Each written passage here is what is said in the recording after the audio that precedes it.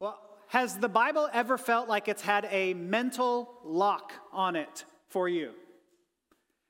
Almost as if it has a physical lock, like a lock that you cannot open, but maybe you can physically open, but when you see the words on the page, it feels like it is barred from you. Has that ever happened to you? Like you're looking around and other people are saying, oh, this thing is so beautiful. I have this great Bible verse that I'm posting on Instagram and Facebook.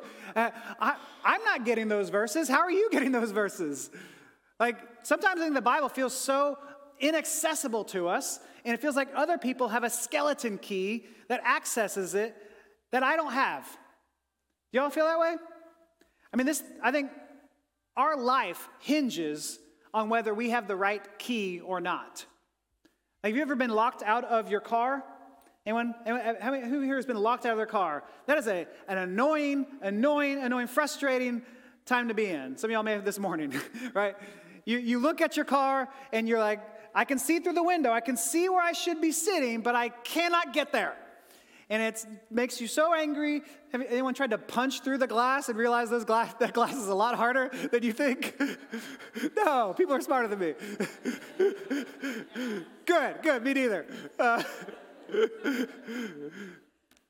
But it's frustrating. It can also be really scary if you don't have keys to your house. You've been locked out of your house. Anyone? That can be even more frightening. I know some people who've broken the window to get into the house because at that point, you're like, I must get in here. And there's no way around it unless you call a locksmith. But I'm not doing that.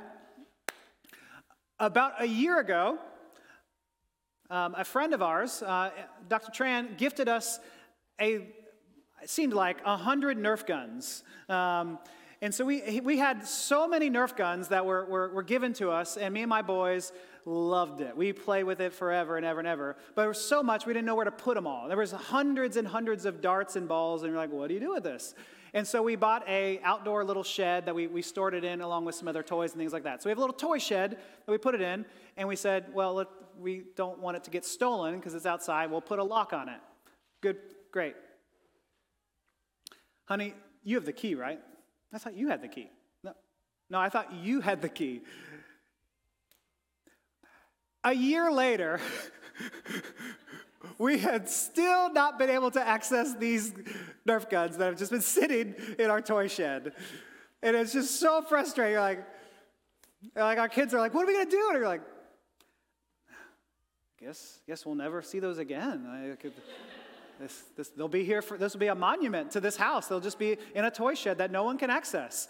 And literally, we've not done anything about it for a whole year. And then yesterday, we were cleaning our room, and in my bedside drawer, find this key. And oh, that looks really familiar. So we now have access to it. We can have a Nerf war. You're all invited.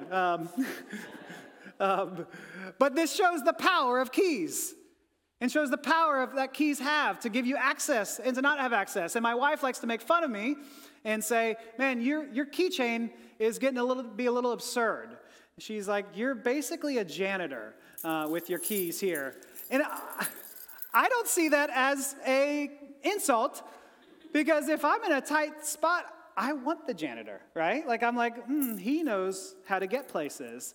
The janitors are great. So it's not an insult. The key, especially in this moment here, you would have rather me be a janitor and have access to this toy shed had you embrace this. So now the key's on my keychain, I got it. But the keys give us this access. They have unlimited power in that way. Because if you don't have access. You're locked out. And so keys lock and unlock. And that's where the title of my sermon here today is the key to unlocking the Bible, making sense of it all. The key to unlocking the Bible, making sense of it all. And what I want to give to you is this key so that you can open it and feel confident in what you are reading here. And so the way we're going to talk about this is in three simple words: abolish, fulfill, and unlock. And sadly, this program that goes on the screens, I couldn't do the strike-through thing. So it sounds like we're arguing you should abolish the law, but we're not. So it's don't abolish, fulfill, and unlock. But this is the path we're going. And so don't abolish is the first point here. If this is your first Sunday, we've been in this thing called the Sermon on the Mount. It is one sermon that Jesus preaches. It's one sermon that we are taking basically a whole year on. And we think that's justified because Jesus' word's a little more potent and more filled with meaning there. And so we're trying to spread it out. And he just finished the intro to his sermon. Even though we've been in it for a little while now. Jesus just finished the intro, the Beatitudes. He then said, you are the salt and the light of the earth. And then now he comes to this verse, and it feels like a big pivot happens in the sermon. Something changes in the direction of where Jesus is going in the sermon here. And that happens in verse 17, which we read earlier. Verse 17 says, do not think that I have come to abolish the law or the prophets. Now, I think this is kind of funny. It's almost as if Jesus is saying, do not think that I've come to abolish the law or prophets. Because I know what you're thinking. It's going to sound like I'm abolishing the law and the prophets. But don't think that. Don't think that. It's almost as if I were to tell you, don't think about a pink elephant. Whatever you do, the very last thing you should do is think about pink elephants. And your mind just naturally can't stop thinking about pink elephants. And so Jesus is saying, do not think I've come to abolish the law and prophets. Probably because there were accusations that Jesus was abolishing the law and the prophets. Yes? And so this is where Jesus is now refuting the accusations given to him. And he says very clearly, I have not come to abolish them at all. And in fact, even more specifically in verse 18, not an iota, not a dot will pass from the law until all is accomplished. Or in the King James Version, he says, one jot or one tittle shall in no wise pass from the law till all be fulfilled.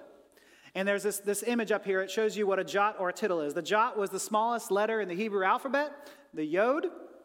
And the tittle was the smallest stroke, there on the right here, the smallest stroke on a letter. And it can change what that letter is. It can change the way you pronunciate it. It can change what that letter is, which also can change what the word is, which can change what the meaning of the passage is. And Jesus is saying, I have not come to abolish anything, even down to the smallest detail, the smallest stroke in the Hebrew Bible. I'm not abolishing any of it. And so what this reveals to us is that Jesus has an insanely high view of the Old Testament. Like an insanely high view of the Old Testament, insanely high view of the Bible. And I think it's a really important thing for us to hear about, because in our day today, I think a lot of us might be questioning, like, what does Jesus have to do with the Old Testament? It almost feels like they're two different people, like two different gods. Do you ever feel like that? Like that Jesus, like the Old Testament God feels like an old, angry, grumpy grandpa. You're like, oh gosh, stop talking. And then the New Testament God feels like a younger, loving, gracious, merciful God. And you're like, I like that God. I'm gonna stick with that God. Well, you're not the only one, and it's not just a modern interpretation of the differences, what appears to be differences between the old and new. There's a guy named Marcion in the 2nd century, a guy named Marcion, there he is, who was a 2nd century heretic because he said the Old Testament, no good.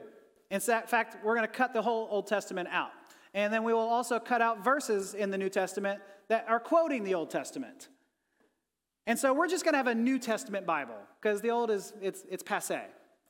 And some of his followers took it even a step further and reinterpreted some of the New Testament to make sure you saw that point. This is from one of the Marcion followers. They took Matthew 5:17 and they rephrased it to say, I have come not to fulfill the law and prophets, but to abolish them. Whew, that's wild. That's some brash and brave stuff to just completely reinterpret Jesus' words and do the opposite of them. And so that's one response to seeing what seems to be like a difference between the Old and New Testament is to just say, you know what, I don't like the Old Testament, I'm going to cut it out, or I'm going to reinterpret it in all these different ways. And that's one way to do it. But the problem with that is that Jesus is saying, I'm not come to abolish the law. And it's not that he just is saying this like with an intellectual assent to say like, yes, I believe the Old Testament. Like Jesus lived the law. Jesus loved the law so much that in his most darkest times, when his enemies come at him, he's constantly quoting the scriptures. I mean, think of when Satan comes to him in the wilderness, tempts him, the first thing Jesus does is he quotes scriptures to him. When the religious leaders come at Jesus, what is the first thing he says? He says, "It is written." He's quoting the scriptures. And all the way to Calvary, all the way to the cross, wherever Jesus is going, he is constantly quoting scriptures. And he says even the cross itself is something that is a prophecy to be fulfilled. The time has now come. And he's constantly quoting these things so that it's almost as if you cut Jesus, he bleeds the Old Testament. So Jesus has an insanely high view of the Old Testament. Do you? Do we? Do we see the Old Testament as that important? I mean, it goes all the way to this time when he goes to the cross. When he's at the cross, he says, my God, why have you forsaken me?" in Psalm 22. That's not just a phrase that he came up with. That is quoting Psalm 22. I mean, who you are in these crisis moments is who you truly are. When life is hard, what bubbles out is who you truly are. And when he was on the cross, in the hardest moment in his life, arguably, he quotes Scripture. And so Jesus has an insanely high view of the Bible. And you might be like, yeah, but I can't believe in a God that would say this, this, and this. And I'm with you. So there's some hard things that the Bible says. But I want to go down that path. If you go down the path of saying, I can't believe in a God who says this, this, and this, I'm going to cut those out, like Marcion, at what point are you able to let the God of the world challenge you? Because at some point, it's going to continue to challenge you, and you might continue to say, well, I'm cutting that part out of the Bible itself. And so I think what we want to see is that Jesus had such a high view of the law, we want to follow in that suit and have such a high view of the law. We are not putting ourselves in a position to judge the law. We want to put ourselves in a position to have it direct us, inform us. Okay? And so this is the first point, that Jesus didn't come to abolish the law. But if that's all we say, if all we say is that the Old Testament is true, then we are just Pharisees. Because the Pharisees said the Old Testament is true. And so that's where I think the second point comes in, is that we need the key to unlock the entire Bible. And the key to unlock the entire Bible comes in this one little word. One little word, fulfill. It's in the rest of Matthew 5:17. He says, I've not come to abolish the law. I have not come to abolish them, but to fulfill them. Now, what does it mean to fulfill? What does it mean that Jesus says, I'm coming to fulfill the law? Now, you might say, well, okay, there was a lot of prophecies, predictions about who Jesus is that he fulfills. And yes, there's hundreds of prophecies given hundreds of years earlier that Jesus does fulfill. Absolutely. But I don't think that's doing justice to the heart of what Jesus is trying to say here when he's saying, I'm coming to fulfill the law. I've not come to abolish, but I'm coming to fulfill. Well, in Jewish rabbinic literature, what it meant to fulfill the law, what it meant then was to interpret it correctly. It was to see the law and to say, here's what this means. It was to interpret it correctly. And if you interpret it incorrectly, then you abolished the law. You abolished it in that way. And so it's to apply it to its fullest intent.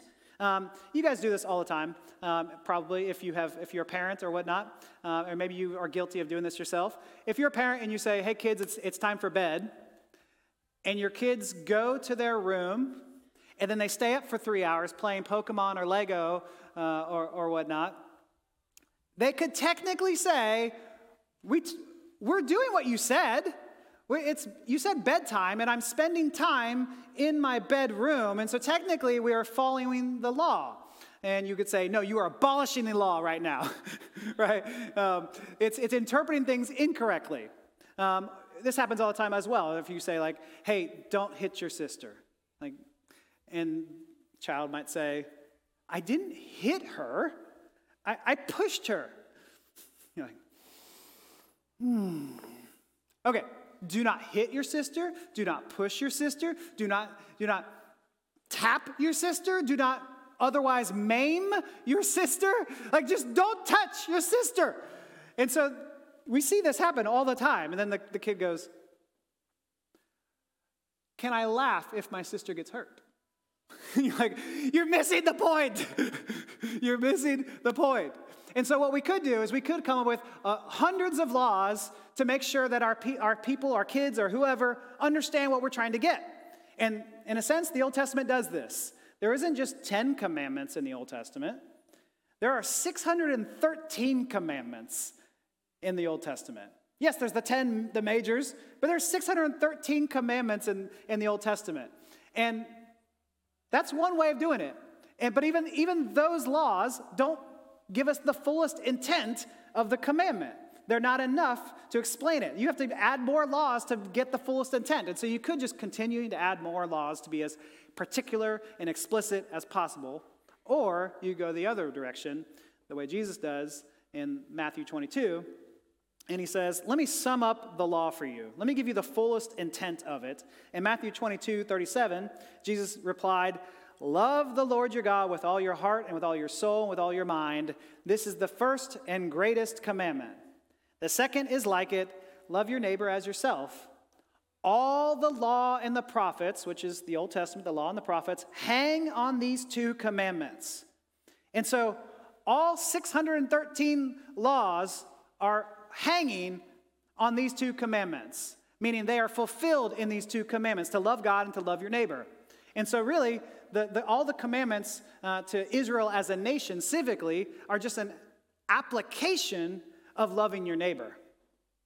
And all the commandments about how to, the sacrificial system is a commandment of ways to love God.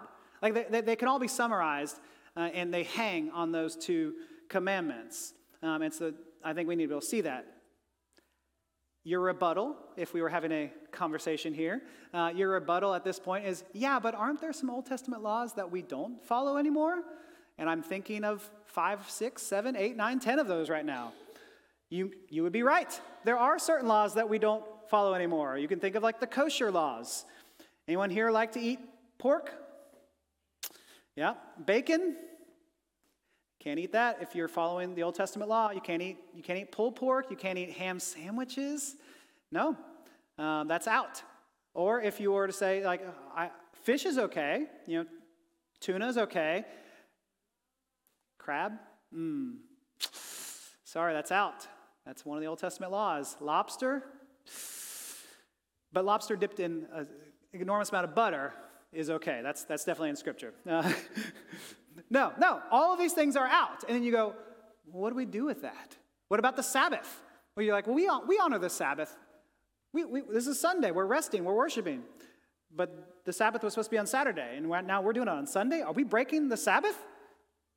Well, there's so many questions I have now. There are certain laws in the Old Testament that don't continue. What do we do with that? And this is where the pink elephant comes back. And you go, you said you were not going to abolish it, but it seems like there's certain things that we're not supposed to continue doing. And so in some ways, the laws do go away. You can think of Jesus speaking to Peter in the book of Acts. Jesus says, get up, Peter. This is risen Lord Jesus. Get up, Peter, kill and eat. Surely not, Lord, Peter replied.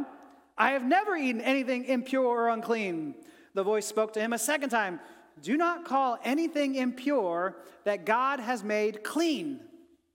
Whew, that had to have been confusing to Peter. His whole life, I was told not to eat pork. I was told that it would make me unclean and impure to do so. And now you are saying, go for it. And even you're reprimanding me for it, saying, don't call it unclean. I made it clean. And I'm guessing Peter would have responded in such a way of like, oh, because you just said it was unclean just like a while ago. It's fine. Yeah. Like, how do you interpret the Scriptures? It gets to be really difficult in this way. If you're going, is everything up for grabs? Well, we have to remember the first part. I have not come to abolish the law, but I've come to fulfill it. And so what does it mean? Jesus' arrival does change how we view Scripture. It changes everything. He comes to fulfill it. It doesn't mean that he's come to nullify it. Not that he's nullifying the Old Testament. He's just trying to say you cannot read Scripture the same when I've come. Because I'm giving you the Jesus key. This is the key that is going to give you access to all of the Bible.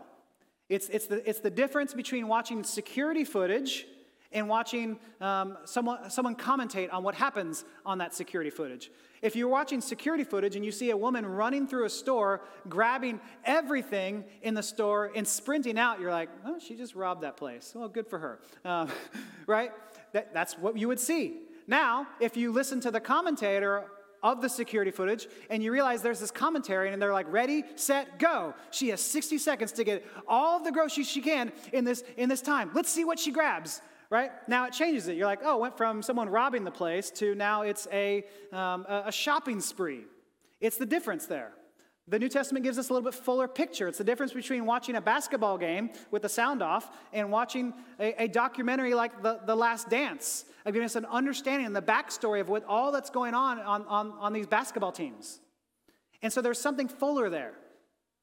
It's another analogy that might be helpful. Is anyone here like to go bowling? Anyone go bowling? Did anyone start out with the bumpers? How many of y'all started with the bumpers? Yeah? How many of y'all still use the bumpers? Yeah. Some didn't start, but still. Some are like, I'm proud of those bumpers. Yes. Oh, I love it. I love it. Bumpers are helpful. They keep you from going into the gutter. Right. Some of y'all like to aim at the bumpers, and so it just goes back and forth. And that proves my point, that the bumpers, while helpful from keeping you to go in the gutter, they don't actually make you a better bowler, correct? They don't actually make you a better bowler. I think likewise, the Old Testament laws are like bumpers to keep us in the lane. They don't help you embody the truth behind those laws. So yes, do not kill, do not commit adultery. We're big fans of those laws. Please do not kill. But if all you did was to say, I didn't kill anyone today, thank you. I'll take my award for that. Like that's not all God is calling us to. Because if you're saying I didn't kill anyone, but my heart is brimming with rage and hatred and animosity towards someone, then I'm missing it. And so we need a reformation of our hearts to love those that we hate, to lay our lives down for those that we would rather disregard. And the only way to do that is to push us to what Jesus has done here on this earth. It's to give us this gospel-centered way of reading the scriptures. They've seen it in its entirety. And this is why one of our values here as a church is to be gospel-centered, is to point us to Jesus in all of things, to look at all of Scripture in light of Jesus. And this isn't just something we said, hey, let's be distinguishable and make that our value. No, we think this is what Scripture tells us to do. Luke 24:27, this is a verse I highly recommend you dog ear or underline or memorize. Luke 24:27, and beginning with Moses and all the prophets, again, this is the Old Testament, he explained to them what was said in all the scriptures concerning himself. And so what Jesus is saying is, all of these scriptures, they're actually about me. This is the world's greatest Bible study happening right now. All of these scriptures are pointing to me. They're all concerning himself. And so Jesus is this key that is going to unlock the scriptures for you in a brand new way. I mean, yes, there are certain bumpers that are from the Old Testament that are no longer useful, like the sacrificial laws. We don't sacrifice daily coming to the Lord because Jesus is our temple. And so, yeah, those aren't as useful anymore, but they pointed to something useful. The dietary laws that we don't necessarily follow anymore, they distinguished Israel from other nations because they were one nation, and we are many nations. We are part of the Rosetta Stone Kingdom, right? This is a multinational nation, not just one, but all of us coming together to worship the Lord Jesus. This is what we've been invited into, so we don't follow those dietary laws either. And so the question, though, at some point that you're going to be asking is, yeah, but which laws do I disregard and which laws do I continue with? And that's the question that I think we are all burning with. And let me just offer this answer for you. I'm trying to think what to say there. Let me just offer this for you. If Jesus is the key to unlocking all of Scripture, let's use the Jesus key to make sense of this all. And if Jesus in the Sermon on the Mount says, I have not come to abolish it, then I think we should take all the things and assume they're continuing on unless Jesus tells us otherwise, like he told Peter otherwise. And let's let Scripture interpret Scripture to make sense of it all. And so, no, we're not going to take a vote on which laws do you want to give up today, church? Which laws do we want to say we don't want to obey anymore? No, we want to put everything under the light of Jesus and ask, does this sound like the Jesus on the Sermon on the Mount or not? This feels like this is mean and oppressive, or this whatever it means. What does Jesus say about this? How does he tell us to love our enemies? Okay? All right, I want to be clear on that.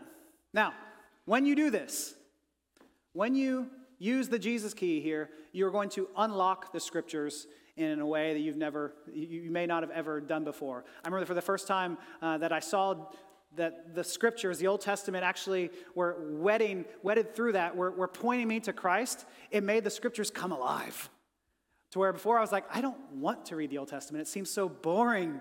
I have no care about what these stories and histories are. But now when I see that it's pointing to Christ, I see that there is all of these things concerning himself. It makes it come alive.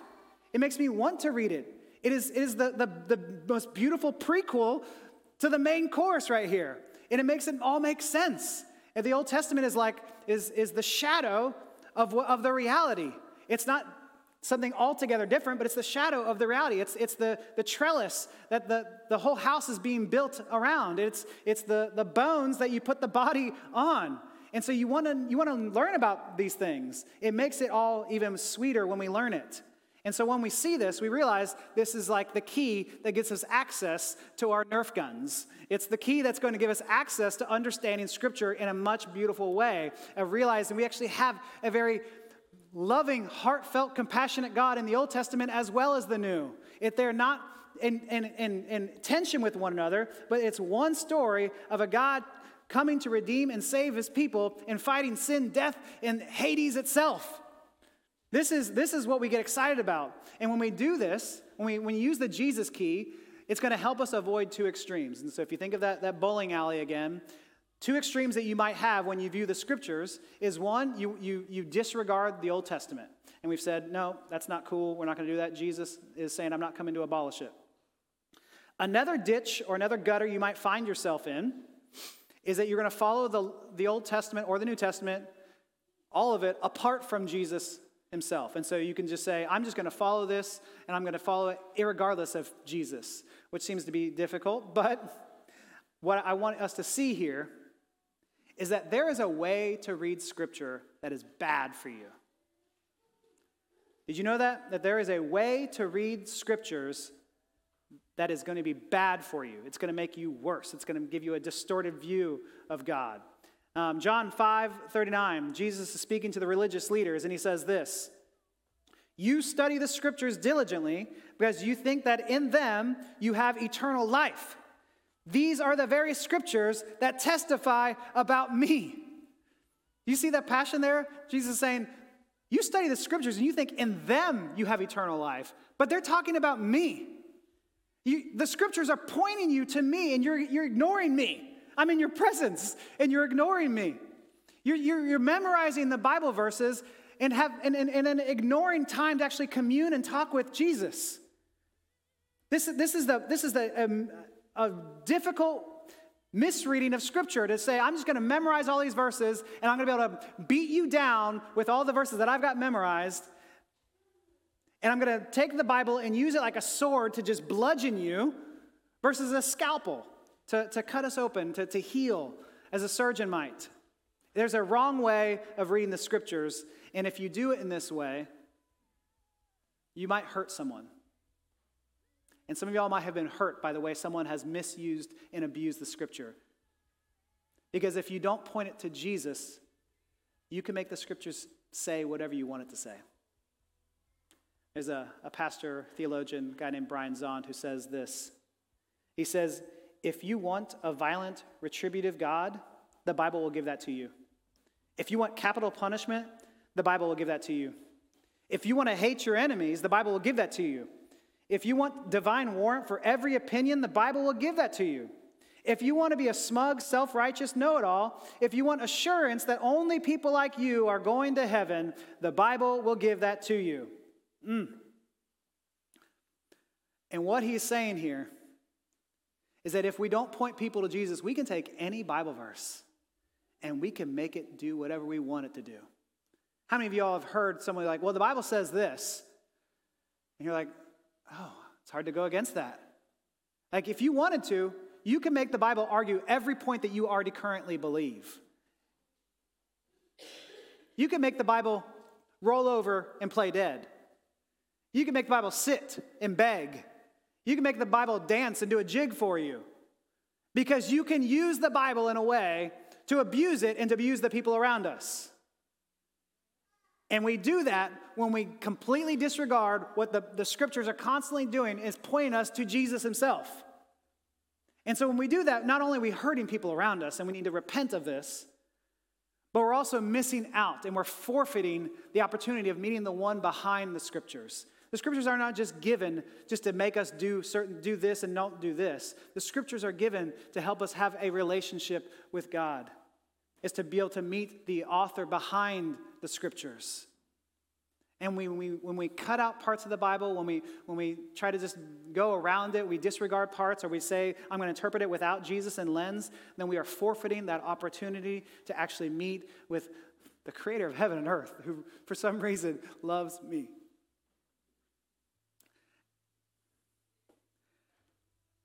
And well, so what?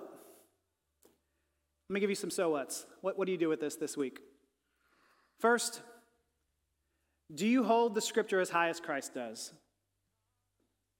If not, why? Do you hold the scripture as high as Jesus does? And a good test of that is, can God challenge you? Are there parts of scripture that feel like I don't know what to do with? That's okay. I think that's good. Let God challenge you. And there might be ways you might be misunderstanding it, but to be willing to put ourselves not in a judge over, but a student under the scriptures is a great way to start. And say, let it challenge me. But not just to challenge me, I want to be able to see the scriptures as vital to life, as vital as Jesus saw them. Because if I disregard those things, if I disregard the scripture, then I'm disregarding what was vital for Jesus in sustaining him throughout his life. And so, do I see scripture as important as he does? Secondly, are there ways that I've used and misused the Bible? I would say let's confess that. Let's confess this and repent to those we've hurt. Because that is a painful type of abuse, spiritual abuse. And then thirdly, let's unlock the scriptures and read it all in light of Jesus. And you will watch the scriptures come to life. You'll actually see it and you want to read it. But let me just give you some real quick practicals on that. Sometimes jumping in cold turkey can be tough. You're like, where do I start? I encourage you to start Matthew, since we're in the book now, Matthew or Mark. Those are great places to start. I encourage you, because that we know that scripture is difficult, you might have to read the same passage a couple times. And then you might have to Google, what does this mean? Like, scripture is difficult. But then because of that, I would say read it in community. Find one or two or three people and say, hey, you want to go through this with me? Let's do this together. Because when we read it in community, we can actually speak and understand these things in a better way, in a fuller light. But then lastly, the point is not just to read the Bible to make ourselves feel good. The point is, what Jesus is saying is, we want to get to Jesus. If people read the scriptures and think that in them they have eternal life, but we're missing who the scriptures are pointing to, then we're missing it. And so let's read the scriptures and point us to humbly sit under the Holy Spirit and say, Lord, what are you doing in my life? What are you speaking to me? And just actually take time to talk with God. That's the goal of it. All right, I'm over time. Let me pray for us.